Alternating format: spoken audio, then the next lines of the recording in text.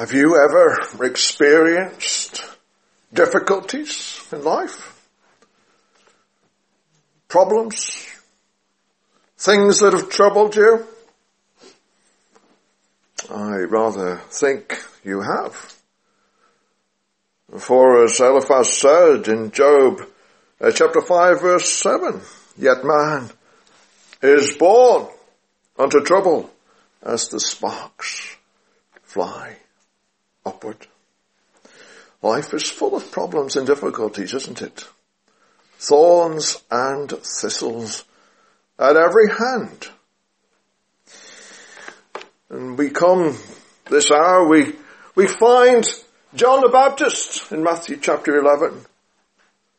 John the Baptist has problems. Problems can cause questions, difficulties, and doubts. And let us seek to try and learn something about this and how we should deal with it from this passage and the experience of John the Baptist. First of all, we notice that John had a question in a difficult situation. And we look at this passage here.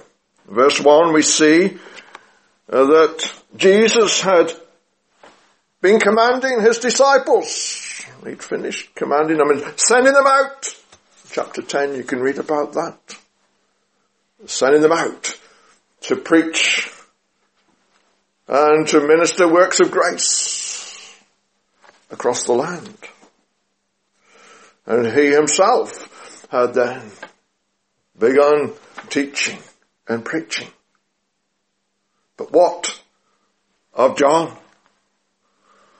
In verse 2, John was in the prison. John was in the prison.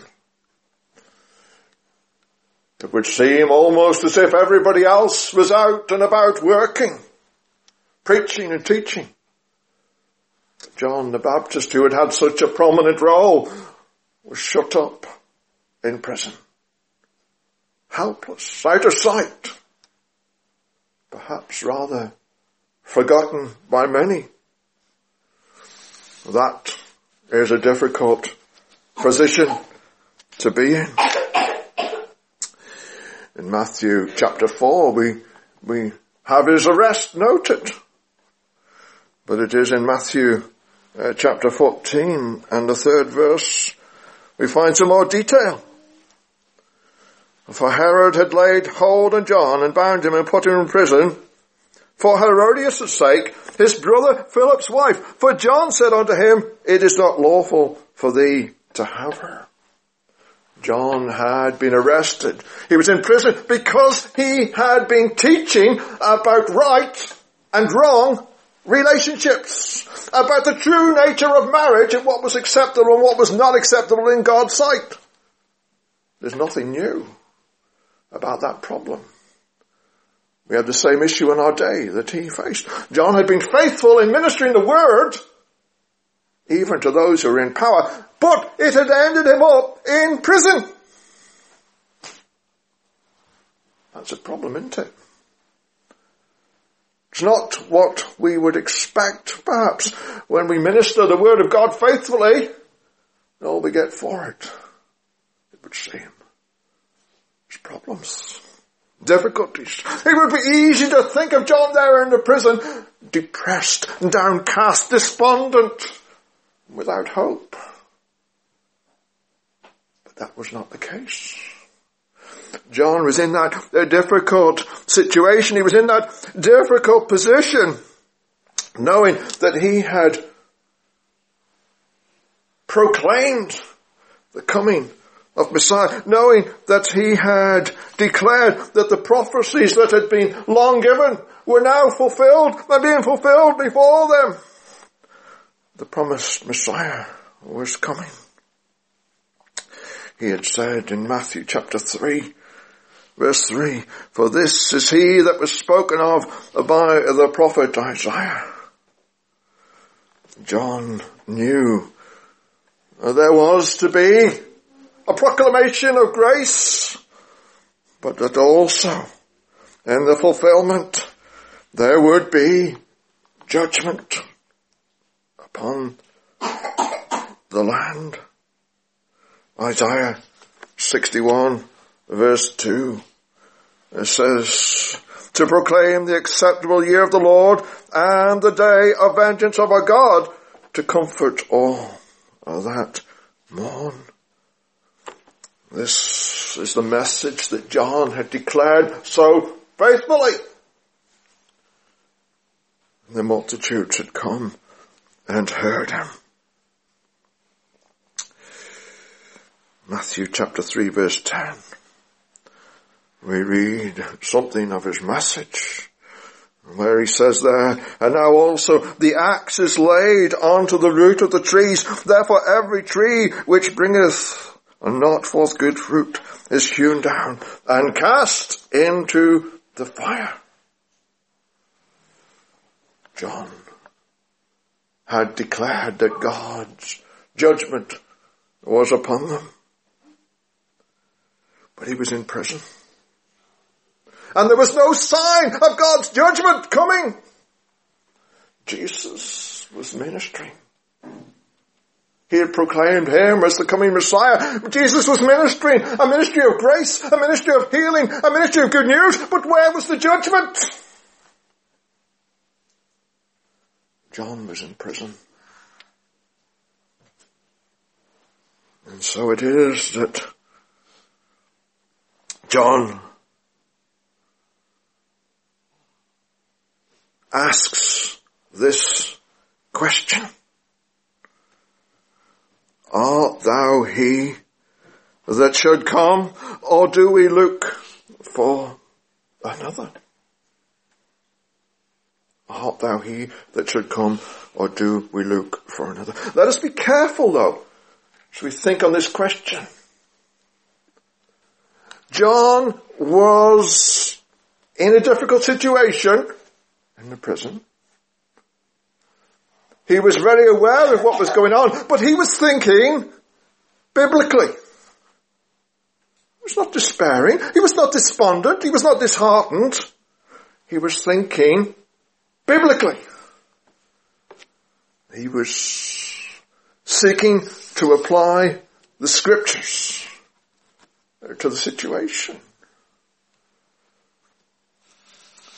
He was, it would seem, concerned that there was the whole matter of judgment. And where was that judgment? And so it is that he asks this question.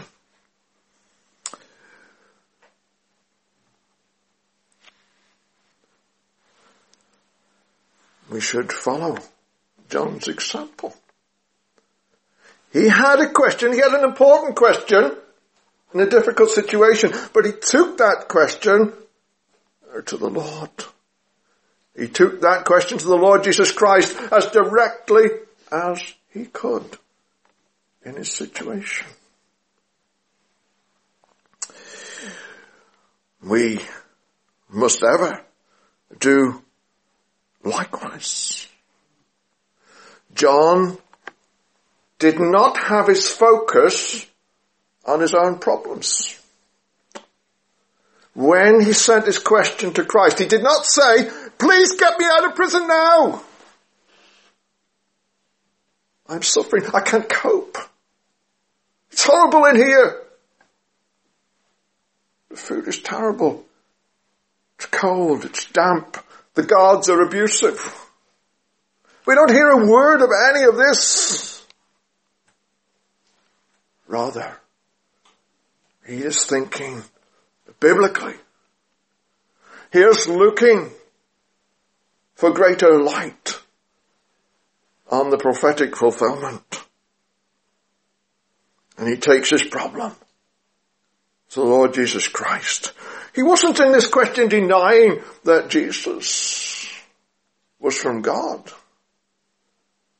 He was rather thinking, is Jesus only part of the fulfillment? Is there someone coming after him? We must not become downcast in whatever difficulties we might face, but lift up our eyes unto Jesus and bring our problems to him.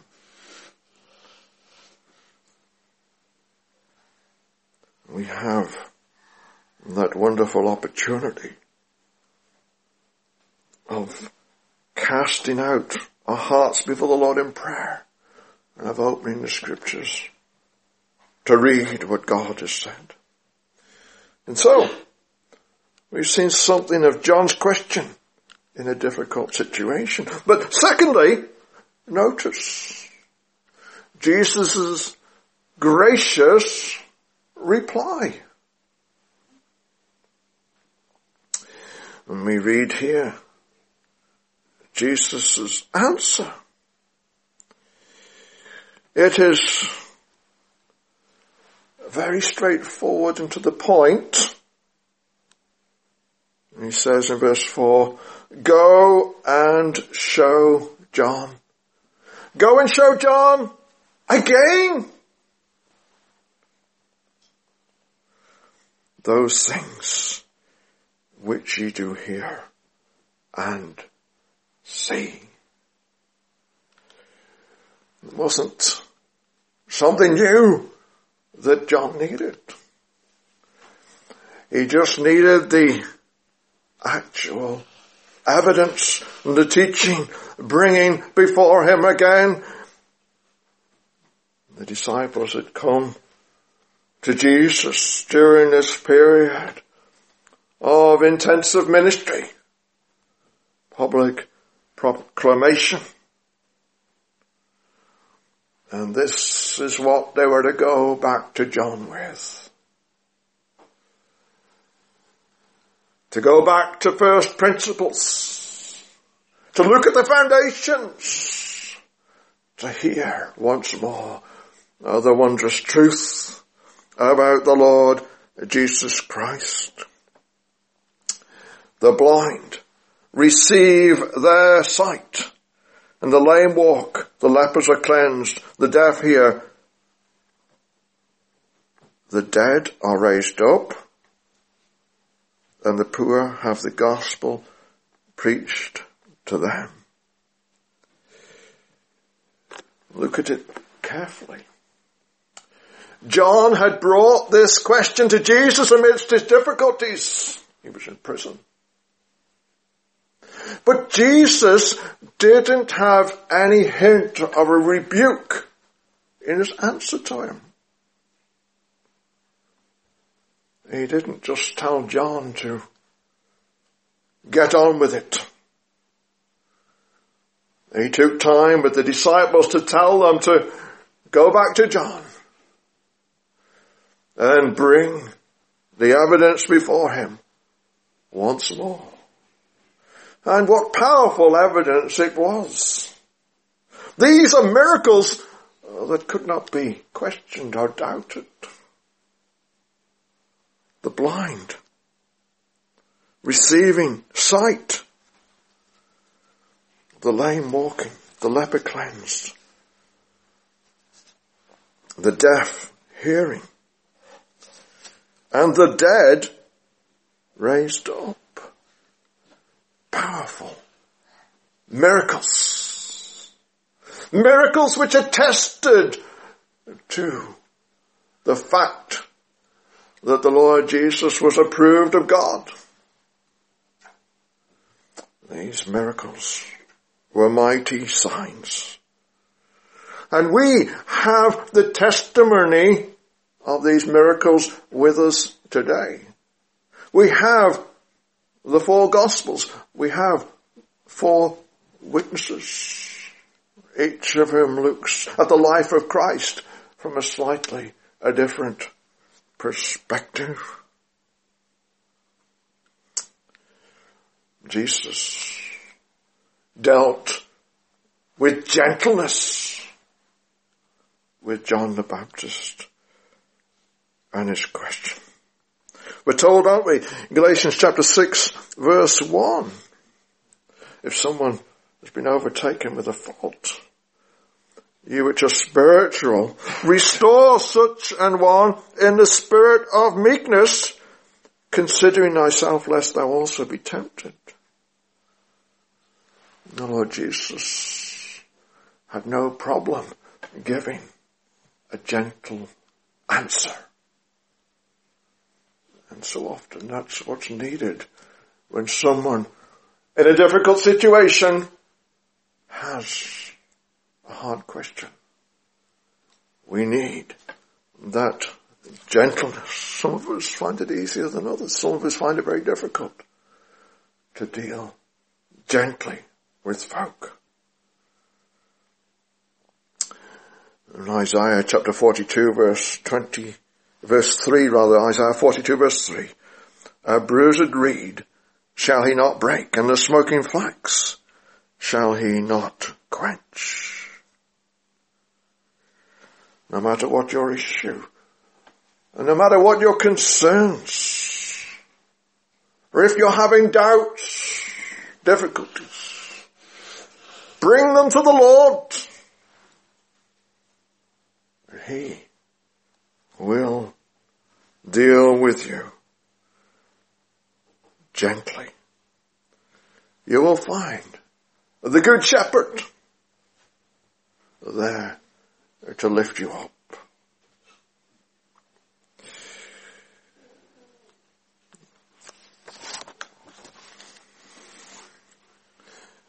This answer that the Lord Jesus brought to John the Baptist doesn't actually directly, in a yes-no type of way, answer his question. He did it by restating the evidence. Jesus took the first part of his answer from Isaiah chapter 35 in a sort of interpretative quotation, or translation. But Jesus went further, for he added, the dead are raised up. The miracles that were being seen were greater than the prophecy that had been given. Jesus was answering John in a biblical fashion. He was taking Scripture and using it. And so should we. We should turn to the Scriptures ourselves.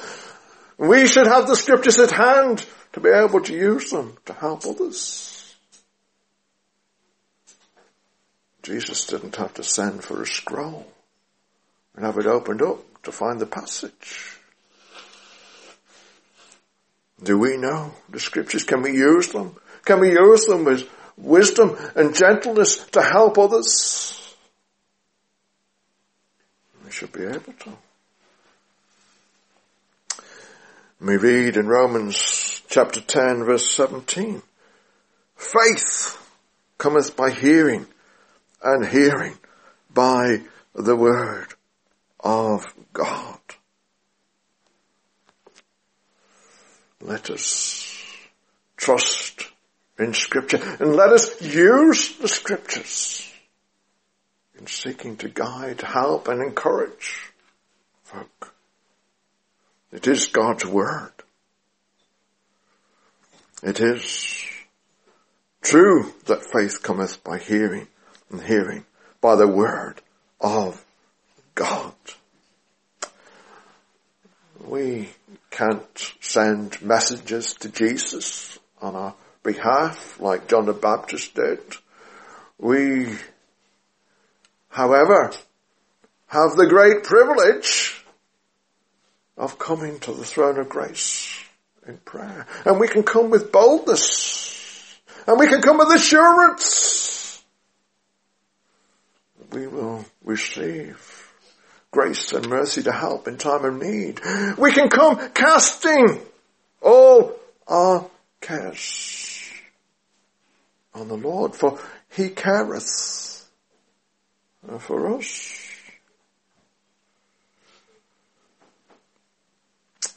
In his answer, Jesus placed his emphasis upon the works of grace and upon the message of grace in his ministry. He was showing that that part of the prophecy was being fulfilled in that very day. Jesus did not touch upon the judgment. Why? Because Jesus had not come to bring judgment at that time. The prophecy had brought both aspects together.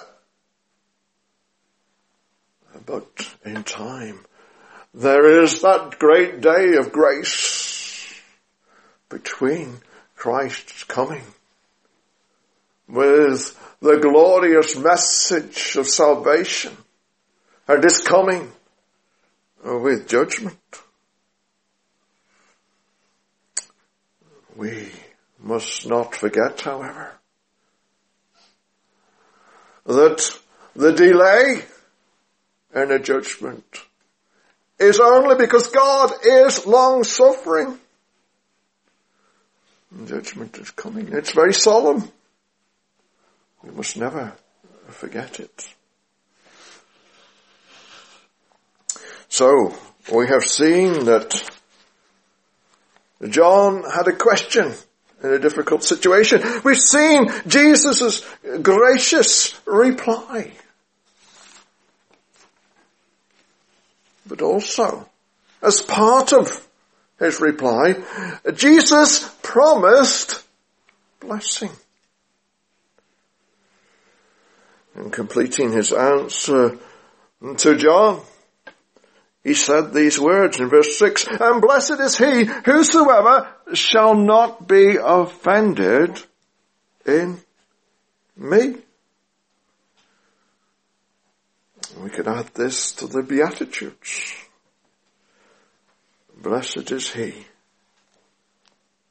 whosoever shall not be offended in me.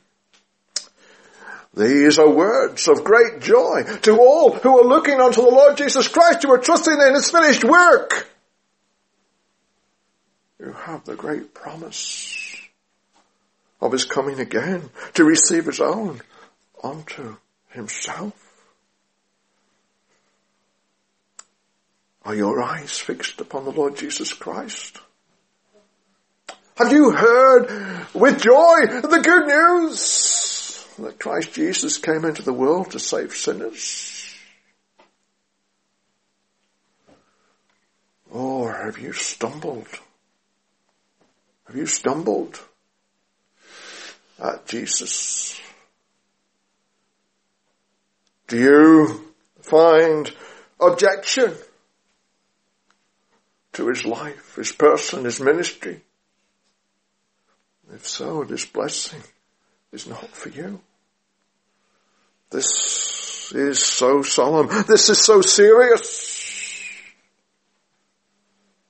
You have this day of grace. Today is the day of salvation. If you reject the Lord Jesus, not only will there be no blessing, but you will have to face the judgment. God is working out his great plan of redemption, of salvation. His name will be glorified. You have to answer today. Are you looking to Jesus? Or are you rejecting Jesus? Nothing could be more serious. You know, it's nothing new to hear people say the gospel is foolish. People today think they're so clever. But we read The words of the Apostle Paul in 1 Corinthians chapter 1 verse 18, for the preaching of the cross is to them that perish foolishness.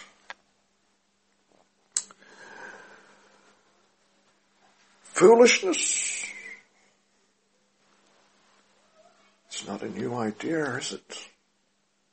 The natural man is always in rebellion against the wondrous truth of God. When we look at our world around us, we see such things of horror. And they show the outworkings of the human heart. Sin raging and running rampant because our hearts are deceitful and desperately wicked. But God, in mercy and grace, has provided a Saviour for all who will look unto him. Whosoever shall call on the name of the Lord shall be saved. And this great promised blessing is certain because Jesus paid the price. We do not have to rely upon our own righteousness. It is only in the righteousness of Christ that we can be accounted righteous before the holy God. Think about John in that prison. Think about him in his suffering, his isolation. We notice that his disciples visited him. His disciples did what he asked of them. And he came and brought the question faithfully to the Lord. And without doubt, they took back these words of reassurance to John in prison. Theirs is an example that we should follow. John felt isolated, no doubt, in that prison. But he was able to have that communication with the Lord. We, wherever we are, whatever situation we are in life, can enjoy intimate fellowship and communion with the Lord. Lo, I am with you, even unto the end of the world. Oh, dear friends, let us learn from John amidst his difficulties and problems. Let us hear the gracious reply of the Lord Jesus and how he dealt with John so gently and so biblically. And that clear testimony to the person and work of Christ. And let us hear too of this promised blessing to all who will not be offended in Jesus.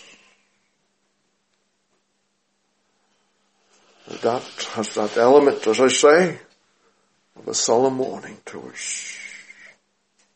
There's that balance in the scriptures. Let us ever lift up our eyes unto Jesus.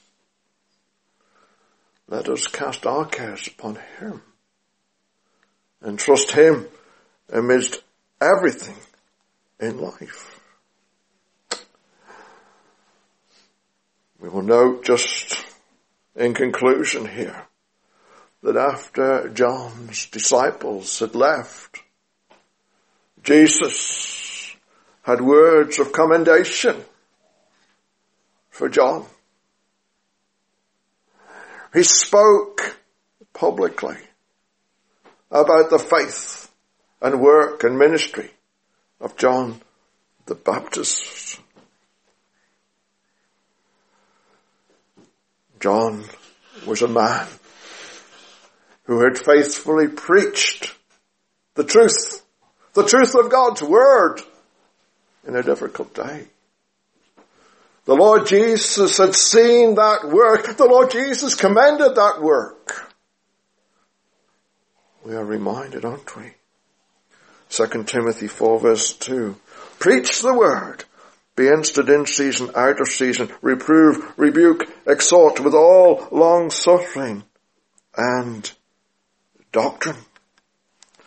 John's focus in the prison was upon the Messiah, the fulfillment of God's truth. So it should be with us. Jesus said wonderful things about John. Verse 11, verily I say unto you, among them that are born of women, there hath not risen a greater than John the Baptist. Notwithstanding, he that is least in the kingdom of heaven is greater than he. In what way can we be said to be greater than John the Baptist? I doubt that we're greater in zeal. I doubt that we're greater in faithfulness to proclamation of the truth. I don't know that any of us have been cast into prison for our witness. But the Lord Jesus says we're greater. Why? It has to be because we have the complete scriptures. We know the details about the Lord's humiliation is being offered and the glory of his resurrection. Things which John had hidden from him. We have the completeness of the word to proclaim today, and a sure and certain hope that the Lord Jesus is coming again. He is victorious. He is working out his purpose. Amen.